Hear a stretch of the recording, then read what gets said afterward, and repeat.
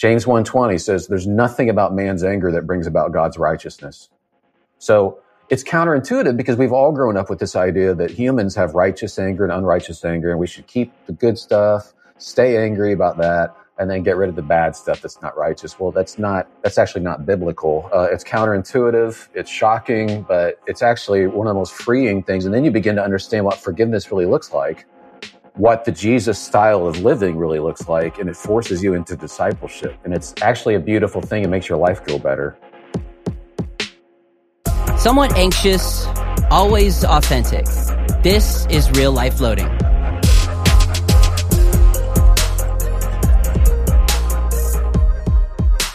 I'm your host, Shelby Abbott. And our desire with this podcast is to help guide you toward the life-changing power of Jesus for relationships in a constantly shifting culture. We're called Real Life Loading ... And those 3 dots at the end of our title describe being in process. We haven't arrived. We're very much in a state of loading. And even though this is a podcast and we don't really know each other, I want to come alongside you as a friend and help you walk closely with God in the humor and hardship of life. Well, I'm not going to lie. This episode might be one of the most provocative ones you've ever heard on Real Life Loading. I'm talking today with Brant Hansen, an author, radio host, and podcaster who's won multiple Personality of the Year awards for his show. He's also written a book called Unoffendable that dives into the topic of forgiveness, which is something not a lot of us are good at doing. We're going to talk about why Brant loves burnt toast, what life is like for him on the autism spectrum, and then we'll dialogue about the subjects of anger and forgiveness. I was really challenged by my conversation with Brant, and I think it'll really help you understand a new posture you can take when it comes to bitterness and anger. So let's get into it.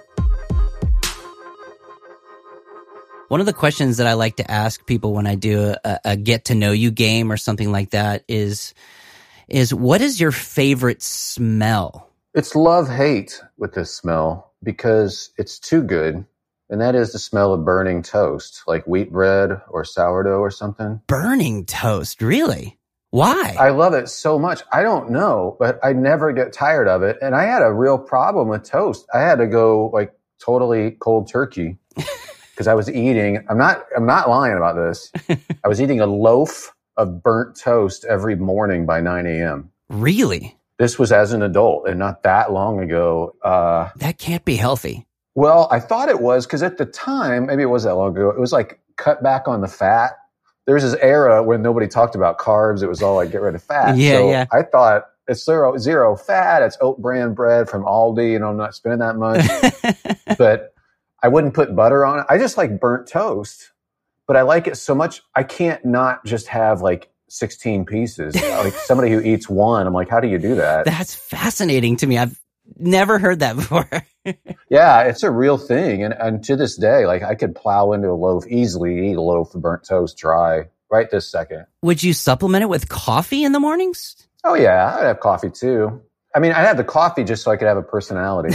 Right. But the toast thing was just pure passion, man. And to this day, I can't even get started on it. That's funny. Wow. I've heard some strange answers over the years.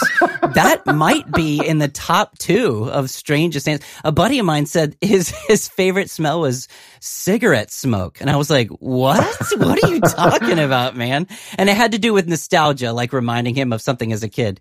But burnt toast, that's a new one for me. So very good. I guess if you thought it was burning initially, that it was taking out some of the unhealthy aspects of carbs, or no? No, you're assigning way too much intelligence to what I was thinking. I just think it tastes great. To this day, I like burn stuff. And you know what's weird though, and I'm sure we'll talk about this later on, and that's me being diagnosed on the autism spectrum, is like a lot of people I meet who are on the spectrum have that sort of thing where we can eat the same thing over and over and over, and we just want the texture. We like crunch or something. Okay. And a lot of Aspies, a lot of people with Asperger's or high functioning autism, a surprising proportion are really into like dry toast and crackers and stuff. I did not know that at all. It's brand new information to me.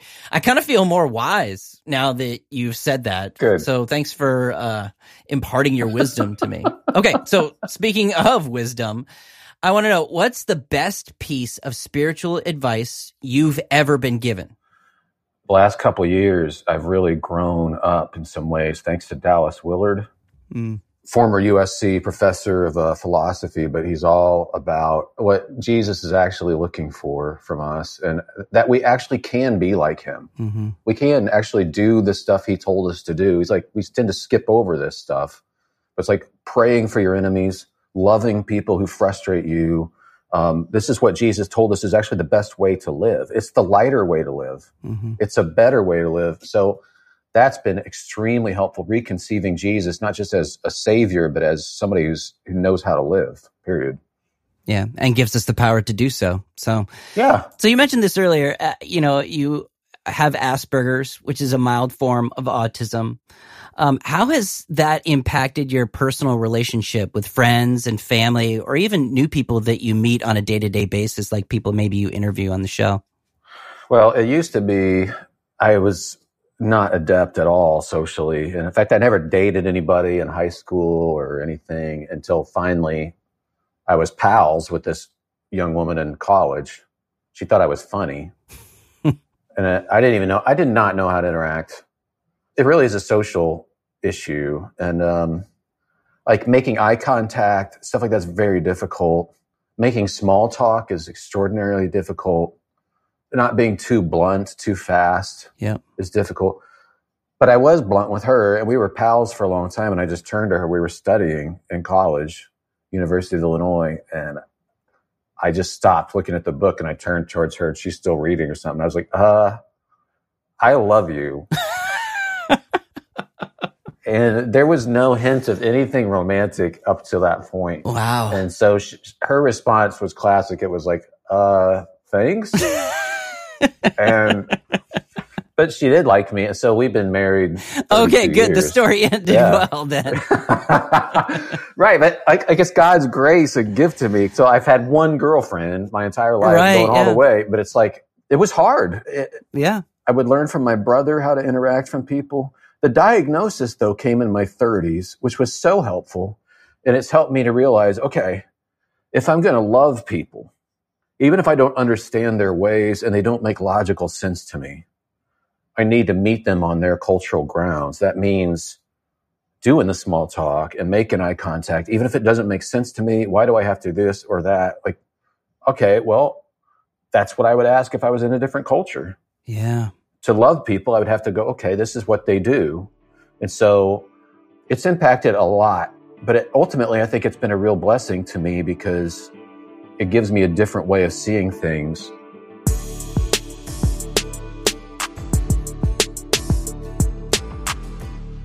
Brant, what do you mean when you say that we shouldn't trust our anger? Can you unpack that a little bit for me? Absolutely. So people are like, I should be angry. I have righteous anger. Everybody thinks that. Right. And if you could put everybody on a lie detector test, everybody thinks their anger is righteous. Nobody's like, my anger is totally off base, but I'm keeping it. Like, forgiveness necessarily means dropping your anger. You cannot hold on to anger against somebody and say you've forgiven them. Mm-hmm. And you don't forgive them. That's what I'm trying to get across to people, because they deserve it, because they don't. It's not because they apologized or that they seem really sorry, or maybe they're not. I don't know if I'm going to. No. You forgive them because you didn't deserve forgiveness. Yeah. I mean, this is the basis of the gospel. But people think we have this thing called righteous anger for humans. You can't trust your own anger because you're a sinner. But Jesus, or God's anger, he's not a sinner. So he's entitled to things like that. Same thing with vengeance. That's his, not ours. Why? He's not a sinner. Mm-hmm. Our posture is supposed to be let go of anger before the sun goes down. Anger can happen, and it's like a dashboard warning light, but we're supposed to get rid of it now, or it will kill us and destroy our relationships. So you have to forgive as you've been forgiven. This is it. I'm coming at it from somebody who's a Jesus follower standpoint. Yeah. It shouldn't seem radical to hear you say that, but it definitely does. Like it definitely totally does. Because you even talked about this one time. You said people will throw out the verse, "In your anger, do not sin." So then they'll make the assumption, well, anger is still, a viable part of what you should be doing as a Christian. How would you respond to that? Well, it's so interesting. In your anger, do not sin. I've heard this 1,000 times from people. Yep, I bet. I'm like, do you know the rest of the verse? Nobody does. The rest of the verse says, and be sure to get rid of your anger before the sun goes down. Yep. Why didn't you memorize that? It's because if you have defined your anger as righteous, that makes no sense. Why would you need to get rid of it? And then 5 verses later, same paragraph, get rid of all anger. I mean, this is over and over in Scripture. Well, but my anger, we have to bring about God's righteousness with our anger. Like James 1:20 says, there's nothing about man's anger that brings about God's righteousness. Full stop. Nobody memorizes that verse. So It's counterintuitive because we've all grown up with this idea that humans have righteous anger and unrighteous anger, and we should keep the good stuff, stay angry about that, and then get rid of the bad stuff that's not righteous. Well, that's actually not biblical. It's counterintuitive. It's shocking, but it's actually one of the most freeing things. And then you begin to understand what forgiveness really looks like, what the Jesus style of living really looks like, and it forces you into discipleship. And it's actually a beautiful thing. It makes your life go better. Yeah. Also, if you think forgiveness is hard, try living a life of unforgiveness. So it will ruin your relationships. There'll be things that can come up unless you deal with it, the stuff you've gone through, the injustice, the trauma, stuff like that. But if you don't want to forgive somebody, that's totally understandable. I understand the human instinct. But if you don't, that person gets to occupy a space in your head where you are staying in that relationship forever. Like, and the physiological consequences of anger, it'll kill you. It's responsible for weight gain, skin changes, insulin, issues, anomalies, cortisol, adrenaline, heart issues. Anger kills you. Wow. And all you have to do is study the physiological effects of it to see, once again, that Jesus is genius when he's telling us to get rid of it, like that we're not entitled to it. He starts the Sermon on the Mount right after the Beatitudes talking about getting rid of anger. Yeah. Would you say that anger often, the way it manifests itself in us, is at the root of it is just our own pride? Would you say it's that, maybe? I think it's a big part of it because, honestly, the visceral reaction, as much as we'd like to say that we're all so rational and so driven by principle, all of us, is threat. We feel threatened at some level. But imagine I start growing up and I realize it's not all about me. Mm-hmm. And then I don't need everybody's approval quite so much. And then my ego is less inflamed. Well, when something's less inflamed, it doesn't hurt all the time. Yeah. I'm going to become less threatenable. Like, if I honestly believe, like, well, somebody could kill me. Yeah, but I already gave my life away. Mm-hmm.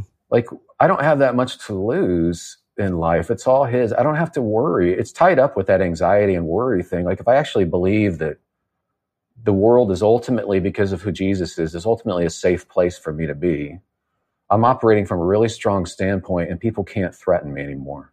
Mm-hmm. And then you respond differently because you're not threatened all the time. So I do think over time, as you become less prideful, you become less offendable. Like, even in the moment, as you practice this, somebody cuts you off on the interstate, you're not like, oh, I can't stand. No, because you're always so thankful for what God's done for you that you're like, you move on. It's like, those are humans. I know that. I'm going to forgive them in the moment. Mm-hmm. It's a discipline. But as that happens, people start to like you more. Yeah. I didn't anticipate that. Like, I enjoy my neighbors more and they're actually drawn to me instead of repulsed by me. Yeah. Because if I'm Mr. People shouldn't be doing this and that. Right. That's not fun. But if I'm like, you can't scandalize me, I love you no matter what. Well, now they can lay out everything and they still see that I'm still there. And I see something beautiful in them. And I like them. Mm-hmm. I like these people. I mean, that's a 180 for me. Totally. Yeah. But I think that's God changing my personality because I'm trying to follow him. So there's fruit that comes from that. It's things like love and joy and peace, which people are dying to be around now. Now it's time for what I call a Shelby sidebar on Real Life Floating. This will be a short story, illustration, or thought that simply helps you process gospel truth. So about a year and a half ago, my in-laws moved, and when they bought their new house, it came with a pool. Well, the Abbott family was very excited about the fact that we now had access to a pool. The pool was a unique kind of situation because it had not only chlorine in it, but it also had salt water in it, which I didn't know you could mix those two things. So one of the first times we went over to swim in the pool over the summer, we brought our dog with us. My dog's name is Pippa. She's a Cavapoo, a Cavalier and a miniature poodle mix. And so my kids were running around the pool. We were swimming in it. And I noticed that my dog would constantly go to the edge of the pool and drink water from the pool. Now, I felt this was a bad choice on the part of my dog, so I would constantly try to stop her from drinking water from this saltwater and chlorine pool. And one time that I caught her drinking in the pool, I decided to pick her up and move her inside because she kept going back to it over and over again. And when I pulled her one time from the pool, she ended up nipping at me because I tried to stop her from drinking from it. And I thought to myself, very interesting that I'm trying to protect my dog, care for my dog, try to prevent her from doing something that would harm herself, and she didn't know it. In fact, she didn't know it enough to try to bite me in the process of protecting her. You know, as I thought about it, if I'm honest, I'm just like my dog Pippa. I think most of us are. We get spiritually thirsty and often go to places that are at the least not good for us, or at the worst might spiritually destroy us. But God puts loving avenues of his grace in our lives that help pull us away from the saltwater pools that'll only make us thirstier if we drink from them. We might just bite at the hand when it's trying to help us, but know that when we're being pulled away from the water that won't satisfy, it's a good thing. It's not a bad one. You know, I hope you and I would be humble enough to recognize when we're actually being rescued today. This has been a Shelby sidebar on Real Life Loading. Now back to my time with Brant Hansen.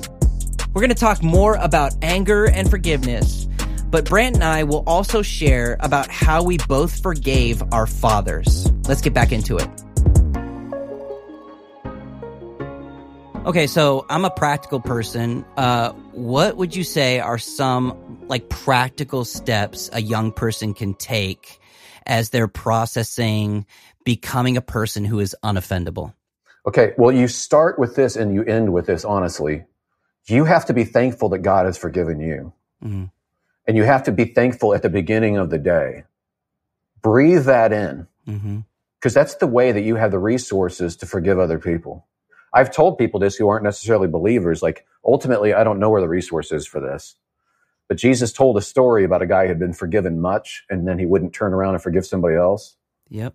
That's about us if we don't forgive other people because we've been forgiven much. So imagine you did something worthy of the death penalty and you knew it, and you're never going to see your family again.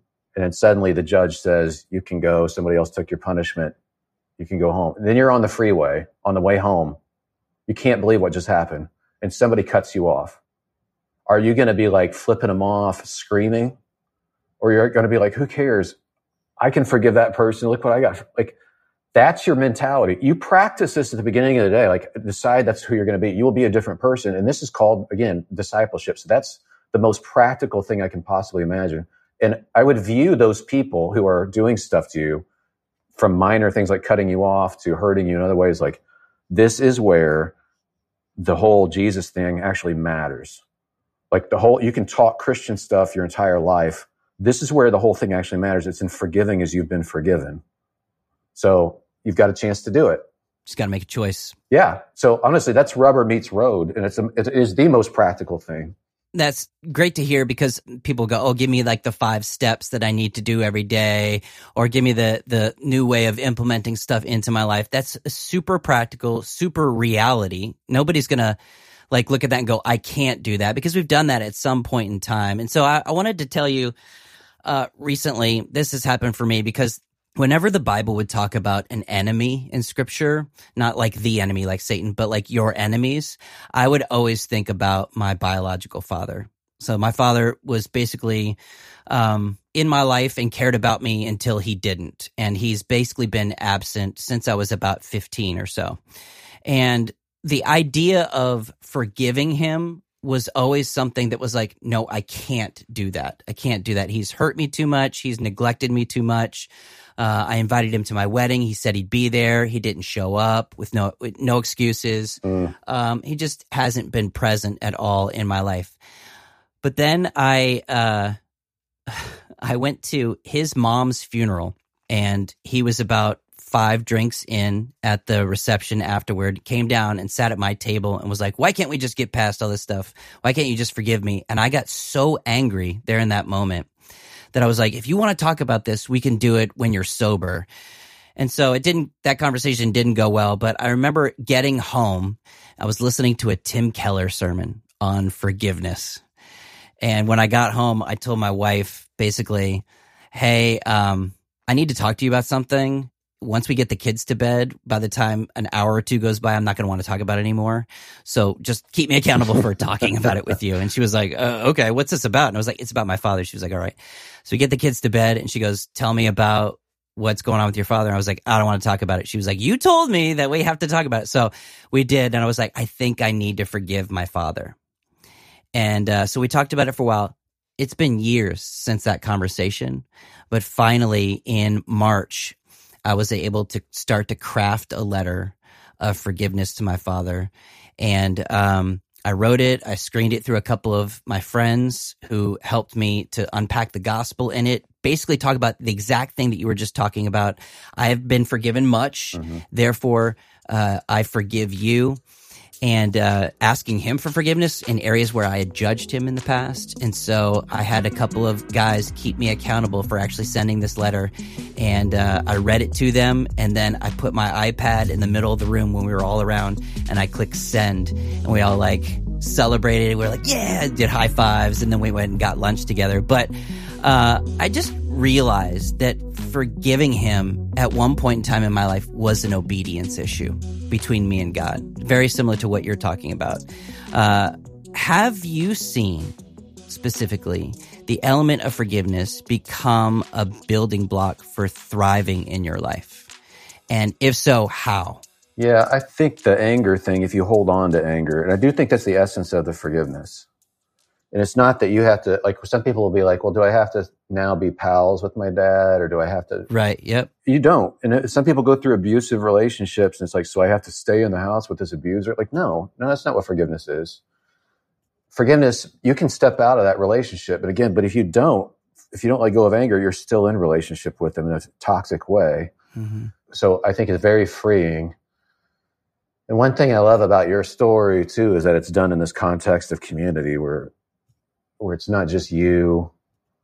I know that's healthy.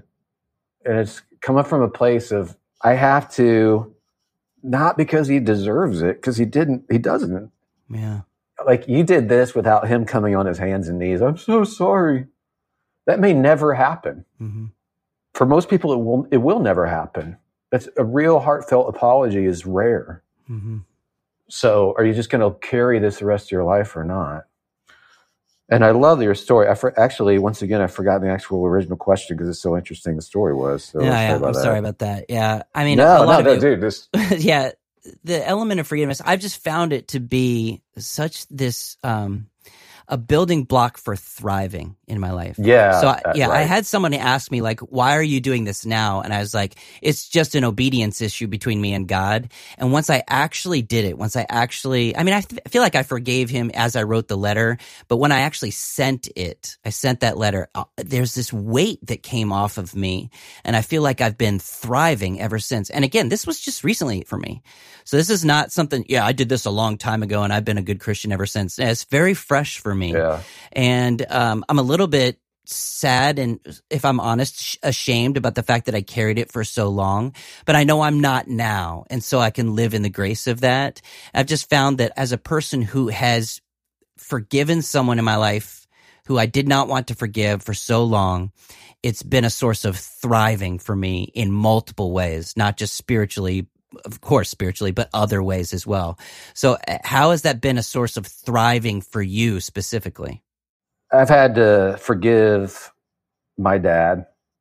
And if I hadn't, or I was living with anger against him, there'd be a lot of people that would be like, yeah, man, right. Right. They would say that's justifiable. Absolutely justifiable. You can't say what he did was right. Good grief. For years of stuff. But instead, I don't have that to deal with, that issue. It doesn't control me. I'm not reacting to it anymore. And that's what a lot of us, we go through some trauma. Sometimes it's religious trauma. You grow up, but it's like, now I'm just going to react to Christians from now on. I'm going to react to churches from now on. Like, okay, but where's the beauty of life? And don't you want to live a life at peace? Mm-hmm. So again, gets back to, this is all just about the genius of Jesus.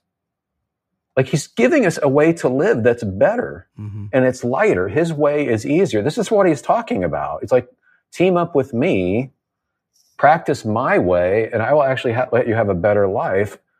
Thriving is a great way to put it. It's not like health and wealth gospel. It's just wisdom from Jesus himself that said, my truth will set you free, and I'm the way and the truth and the life. This is a better life. Yeah, and it's right there for us on the pages of Scripture on a silver platter. It's offered to us.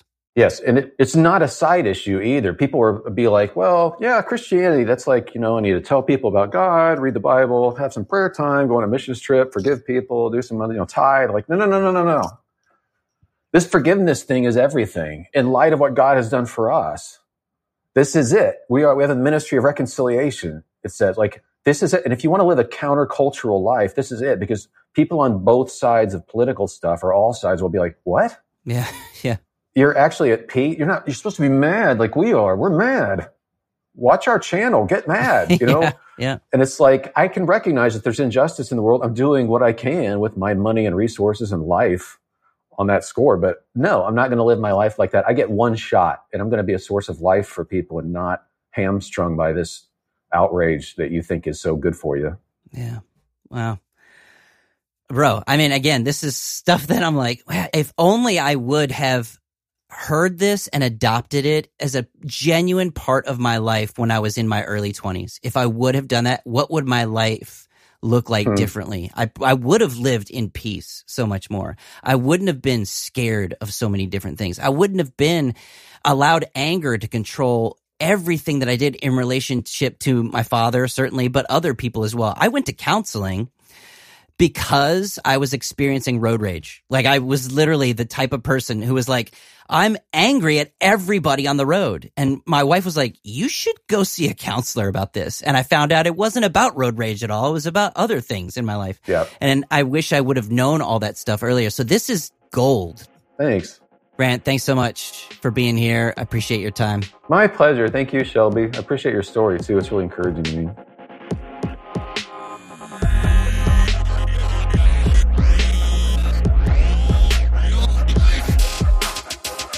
It was so amazing talking with Brant because I walked away super convicted about the fact that in many ways, I hold on to my anger against other people. And sometimes I really like holding grudges. So much to process and take to God in the midst of both my successes and failures in life. I really hope it challenged you too. If this episode with Brant Hansen was helpful for you, I'd love for you to share today's podcast with a friend. And wherever you get your podcasts, it can really advance what we're doing with Real Life Loading if you'd rate and review us. And it's radically easy to find us on our social channels. Just search for Real Life Loading or look for our links in the show notes. I want to thank everyone who's on the Real Life Loading team: Josh, Bruce, Caitlin, and Jarrett. I'm Shelby Abbott. I'll see you back next time on Real Life Loading. Real Life Loading is a production of Family Life, a crew ministry, helping you pursue the relationships that matter most. Real